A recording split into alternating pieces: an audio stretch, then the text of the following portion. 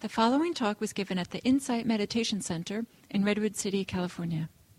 Please visit our website at audiodharma.org. Talk about tonight as a topic is a topic I was thinking of just introducing tonight and then carrying forward over the next weeks while I'm here. And this is the topic of, it's a list. It's one of the famous Buddhist lists. You know, many of you are familiar with the fact that the Buddha loved lists. This actually isn't one of the Buddha's lists. I don't think this one's actually in the words of the Buddhas, but it's in the commentaries, and it's a beautiful list. It's a list of beautiful qualities of mind that are both opened to, naturally revealed as we engage with the practice, and we also can encourage our hearts in the direction of actively cultivating these qualities.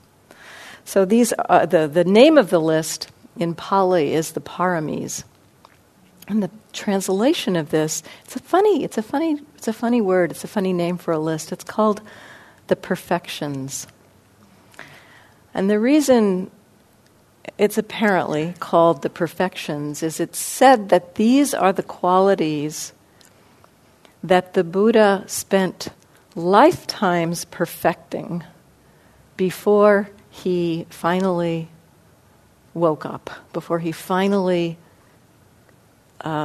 and articulated, understood the Dharma so that he could teach it. So, sort of in a kind of a, we could say in a mythological way, there's all these stories, kind of some of the mythological stories of the Buddha's former lives. They're all pointing to various of these qualities that he's said to have worked on in his former lives in order to open his heart, open his mind to be able to come to the understanding about suffering, how suffering is created, how suffering can come to an end, how stress, how struggle, how our inner struggle, our mental struggle can come to an end. It is, I just want to say this, it's for those of you who may not be familiar with the teachings of the Buddha so much, when the Buddha talked about the end of suffering, the end of dukkha, it is not the end of unpleasant experience that he was talking about, but rather the end of our mind struggling with experience. And so the definition, in effect, of the freedom that the Buddha offered is no more mental pain or grief, ease of mind, peace of mind. And that, too, doesn't mean non-action. And yet the action would come from a heart that's connected rather than a heart that's resistant. And so these qualities, these perfections, I'll name them for you now. Generosity, virtue, renunciation. Some of these may not seem like things we want yet, but we'll hopefully explore that.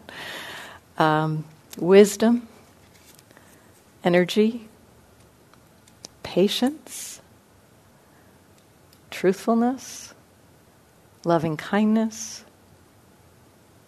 Oh, I missed one. Oh, resolve.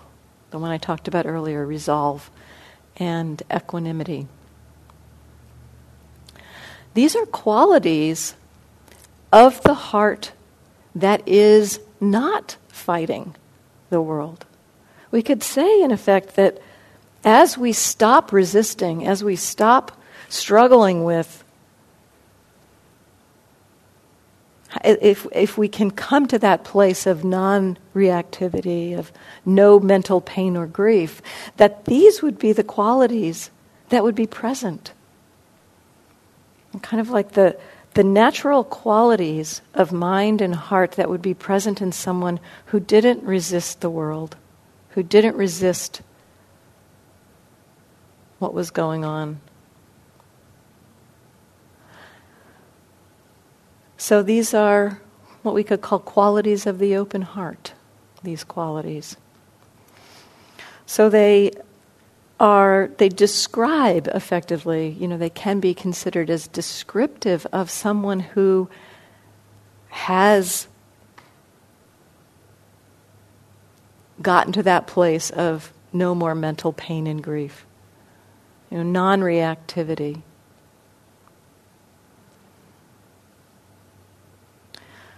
And yet it also is, we could say, it's also prescribes, so it's descriptive as well as prescriptive. It prescribes things that we should also cultivate. That it's useful to cultivate the qualities of generosity, of virtue, of renunciation, of wisdom, of energy, etc. It's useful to cultivate these qualities actively. And so I'd like to describe them a little bit. I'll also like to say that these are qualities in Asia. These are understood to be the qualities that are most relevant to practice in daily life. That these qualities, that when people come to the monastery and talk to the meditation teacher when they're not actively meditating, often the meditation teacher will ask about, how are your paramis? What are you cultivating there? So these are qualities about engagement, often engagement with the world. So I'd like to just describe them each briefly and then say a little bit about how they are cultivated in general. And then over the coming weeks, I'd like to look at each, one or two a week, and just explore each of them in a little more depth. So the first is generosity, the quality of the heart that is wishing to give. There are two related qualities. Actually, there's the quality of the quality of the action of giving, which is dana, and the quality of generosity, which is the inner quality, the quality of the heart that wishes to give. And the action of generosity is one of the key ways that we cultivate that inner quality. So the quality of generosity is one of connection. It creates a link in our community, in our communities, to have a generous heart, to have a sense of sharing. And this is not, I think the sharing in material terms is the smallest of these in a way. The sharing of ourselves, the sharing of our hearts, the sharing of our time, the sharing of our caring is an act of generosity. And so giving time and attention is one of the greatest gifts that we can give to people. And so we can practice this, even if we're not feeling particularly generous. One of the key ways I think that at least these first few qualities that we can cultivate these, although no, I think we can cultivate many of them in this way, is to engage in an activity that is outwardly reflective of the quality. So in the case of generosity, engaging in giving. We may not feel generous when we're giving. In fact, there may be a sense of, ooh, I don't know about this, and yet what we could do is to explore the practice of giving while knowing in our hearts, it's not about repressing the feeling of, ooh, I'm not sure I want to give this, or I don't feel very generous here. It's not that we wait until we're feeling generous to give, but rather give with the intention of seeing, might this stretch the heart a little bit? Not all the time, of course, but if somebody asks you for a favor or something, you might think, oh, well, gee, I don't really have time or something. But okay, well, maybe this could be one of my parami practices. Maybe I could explore how this might cultivate the inner quality by engaging in the outer action. And if that's the way you go about it, if that's the way you go about an action, with the intention to cultivate the inner quality, so acting out of the intention to cultivate the quality of generosity, even if it's not felt, that action, I've seen it happen over and over again. The action starts to have a rebound on our hearts. At one point, I decided I would follow through on any act of inspiration to give something to somebody that arose in my mind. And it wasn't, it was kind of, first of all, it was kind of humbling to see just how infrequently that happened. But I did follow through, and one of the things I saw is that when it happened, my mind would give all kinds of excuses for why I shouldn't do it. Oh, I don't have the time, or oh, I can't afford it, or oh, they probably wouldn't like that anyway. But I decided instead to just, no, I'm going to take this action. I'm going to try this and see what happens. And, it does have a rebound effect. So when this one time I remember, I saw something in a museum store that felt like, oh, that daughter of my friend, she would really like this. And then immediately it's like, oh, I don't know that she'd like it. I have no idea if she'd like it, blah, blah, blah. It's like, oh, and it's pretty expensive too, blah, blah, blah, blah. It's like, nope, right, I've got this commitment. With the intention of cultivating generosity, I'm going to buy it. And when I just did it, there was kind of this delight in my heart. It's like, oh, I'm going to give this to her. So that's the feeling, that's the inner feeling, that delight. So, generosity. The next is virtue. This is the exploration or a cultivation of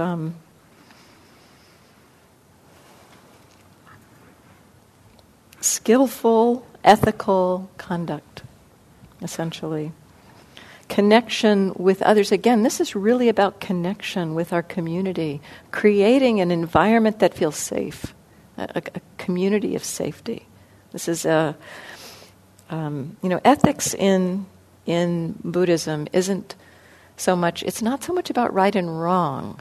It's more about what creates connection, what creates harmony, what creates the conditions for letting go of struggle. And the Buddha primarily said there's 5 things that are really helpful. And these will sound familiar for those of you who haven't, some of you haven't been familiar with the Buddhist ethics. They'll seem kind of familiar. To refrain from killing, to refrain from taking what's not given, to refrain from sexual misconduct, to refrain from false speech, and to refrain from intoxicants. But again, this is an outer expression, an outer action that when we, even if we may not want to always engage, although, in many of these cases, like refraining from, in the grossest level, refraining from killing our fellow human beings. That one is not perhaps so hard for us to do in the conditions that we're in here. And yet, if we even think about it, the conditions in the world are so difficult in so many places. And if everyone in the planet were to agree to this one action, what kind of a different world it would be. So don't underestimate the power of acknowledging, holding to these precepts, and it can kind of uplift the heart to recognize the way that I'm engaging is in non-harming. I'm walking through the world in a way that is offering a gift of fearlessness, said, this is actually one of the strongest gifts we can give our fellow human beings, a gift of fearlessness, that they do not need to be afraid in our presence. And in a way, this is said to perfect. This is another way they're called perfections. Each one, in a way, perfects the previous one.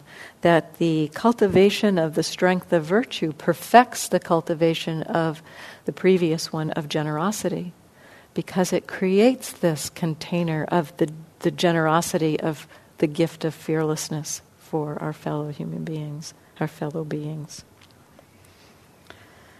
The third is renunciation. This one, renunciation has a bad rap, I think, in terms of the word in our culture. It's often understood or thought about as being, giving up something you like, something like that. But here, renunciation is actually asking us to forgo a lesser happiness in order to move towards a greater happiness. To forgo a lesser happiness of getting what I want, getting rid of what I don't want, in order to cultivate more of a non-reactive mind. And so the renunciation here is a greater level of renunciation, in effect, than the renouncing that's done in the holding to the Paramis, in the precept or the perfection of virtue. Because what we're cultivating in renunciation is letting go of those inclinations of mind that have us wanting to hold on to pleasant things and get rid of unpleasant things. So virtue is perfected through this renunciation. One teacher really was very clear and very poignant about this. Mark Coleman at one point said, in our usual way of engaging in the world, the way when we're, like holding on to things that we like and, trying to, basically living in the world through this reactive mind, frustrated with this and that and angry with these things and wanting these things and not wanting people to have those things. And, so the kind of normal way that we tend to live in the world, he said, what we're doing is renouncing freedom. And so we are renouncing with our actions whatever we choose to do. What do we choose? What do we choose to cultivate here? Do we choose to renounce freedom? Or do we choose to renounce greed and aversion? And this is actually a pretty big topic, so I'll probably spend a day on that one. Then wisdom. Wisdom is, kind of an interesting word. When I first started hearing this word, I think it probably took me a good 10 years before I really began to understand what on earth wisdom meant. I had this really big idea of what wisdom meant. It's kind of like some big, huge understanding of the way everything works, or I don't know, something like that. Wisdom in this practice is really quite humble. It is the wisdom that understands what is it that leads us towards struggle, and what is it that leads us away from struggle. So in a very simple way to articulate this, wisdom is the wisdom that understands what is it that helps us to let go of greed, of aversion, and delusion. Wisdom is what helps us to understand how to cultivate these wholesome qualities. And so wisdom is about understanding what's skillful and what's not so skillful in terms of what we could call true happiness. This greater kind of happiness, the happiness of peace, the happiness of ease, rather than the happiness of getting what I want, getting rid of what I don't want.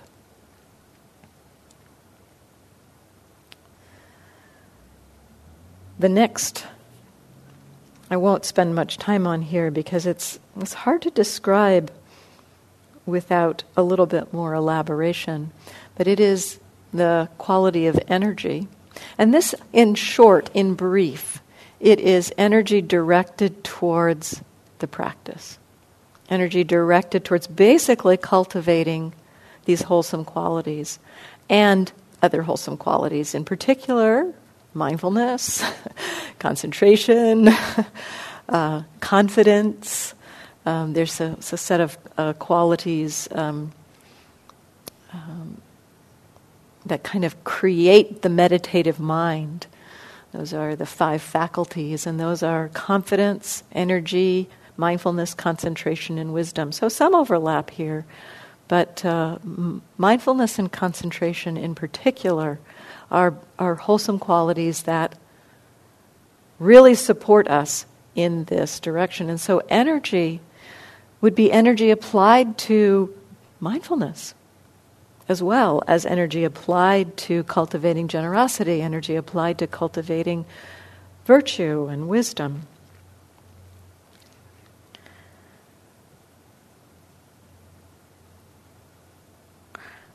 The next is patience. This one, they're all big topics. Patience is, in Burma, patience has a very high regard. There's a saying in Burma that says, patience is the road to freedom.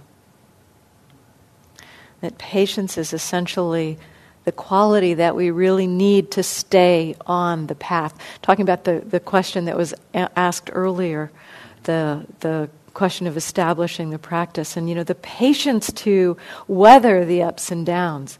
It's a really potent force in our minds, this patience to, yes, it's going to take work, steady work. There's a beautiful analogy offered by Thanissaro Bhikkhu that illustrates this quality of patience in the way that I think is it's helpful. Because patience, when we use the word patience, often we think of, settling back, okay, I'll be patient, it's that kind of thing, it's not this, it's not kind of an engaged kind of thing. Patience, the word in English patience tends to seem to have a sense of non-action. But patience in this practice is very active.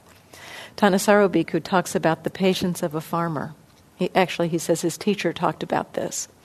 And that, in particular in Thailand where his teacher lived, the farmer needs to be patient because crops don't grow overnight. It's like you have to know what action needs to be taken and know what needs to be done as it needs to be done. And so you need to plant the grains in the field at the particular time, at the time that it needs to be done. You can't just delay at that point.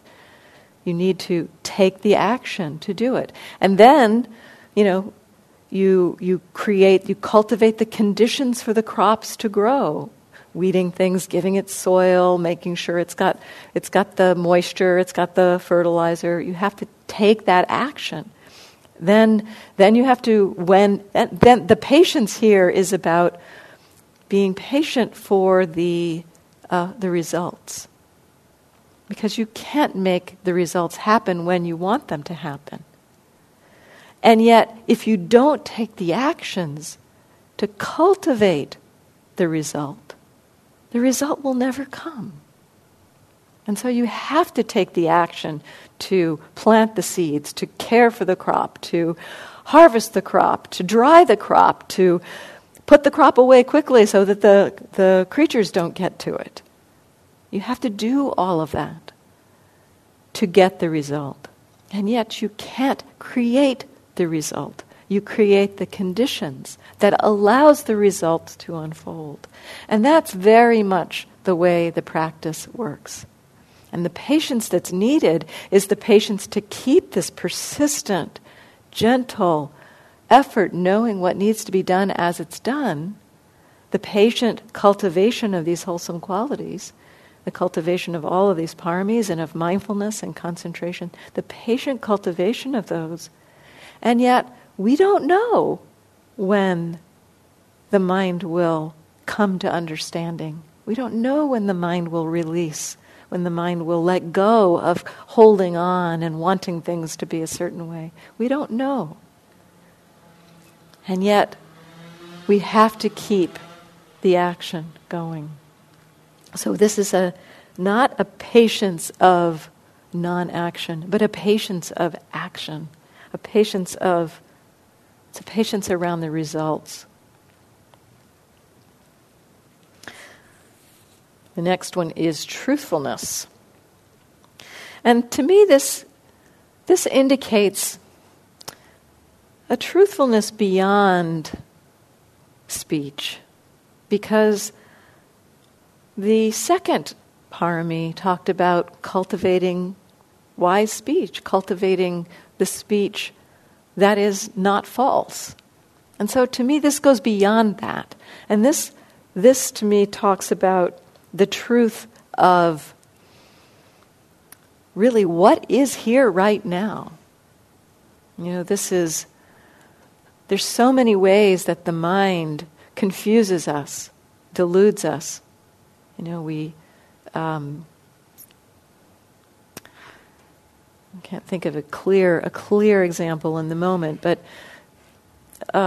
just here's one. Here's a possibility. When you see somebody, when you meet somebody, often, and I think we have a sense of this, often when we meet somebody, we have a sense that we are not just meeting that person as they are here and now, but that we are meeting them through our ideas about them. We are overlaying our opinions, our views, our senses of what they've done in the past, of what we think they're going to do in the future. We're also potentially overlaying kind of archetypes on them. It's like the father archetype or the mother archetype if they're, of a particular gender, or maybe they've got a particular quirk of action that reminds you of somebody, and that brings in that filter or that kind of ideas in the mind of, this person, if they do that, then they may be like that. And so we're not really seeing truthfully. This is a big area of our practice, to start to become truthful about what we are adding as ideas to experience. So to be truthful about what's actually happening. That's one way to look at it. I think there's kind of multiple doorways to look at that one. Determination is this quality of resolve that I talked about earlier, this quality of, it's not just a one-time deal. It's not just like, I'm going to pay attention to the breath really hard right now and that's going to do it. It's over and over again. I'm going to just keep going. I'm going to keep going. We just dedicate ourselves to this. To me, this one really ties into patience. Patience and resolve are really the place where the practice kind of bears fruit. Then there's loving kindness, the quality of the open heart that's not resistant. It's not contracted. Connected. It's kind of a connected quality of heart. That open heart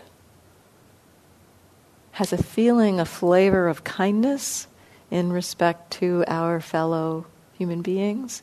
It has a flavor of kindness in respect to our own experience, a sense of even kind of love in respect to our own experience. That as we cultivate this mindfulness, it begins to feel like a loving awareness.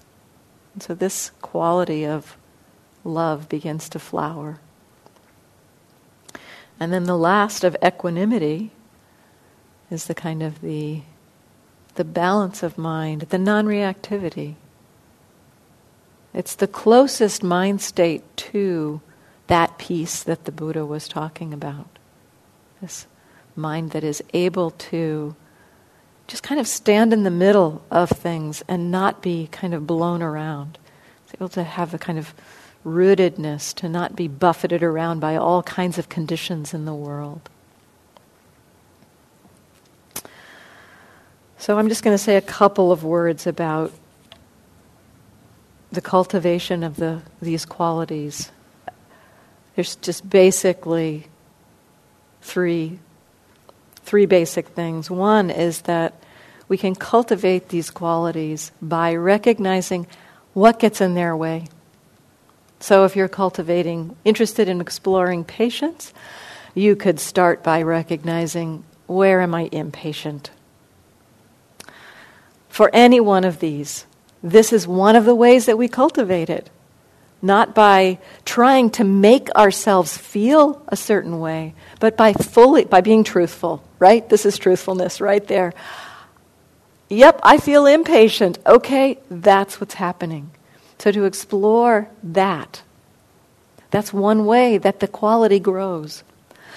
A second way is by recognizing the quality when it does arise, kind of highlighting it for ourselves. Oh, this is resolve. This is patience. This is what patience feels like. This is what kindness feels like. Really opening our hearts and acknowledging that. And then there are active practices that I think we can cultivate with each of these qualities, ways to engage, to actively grow each of these qualities. And I'll talk about that more as I talk about each one.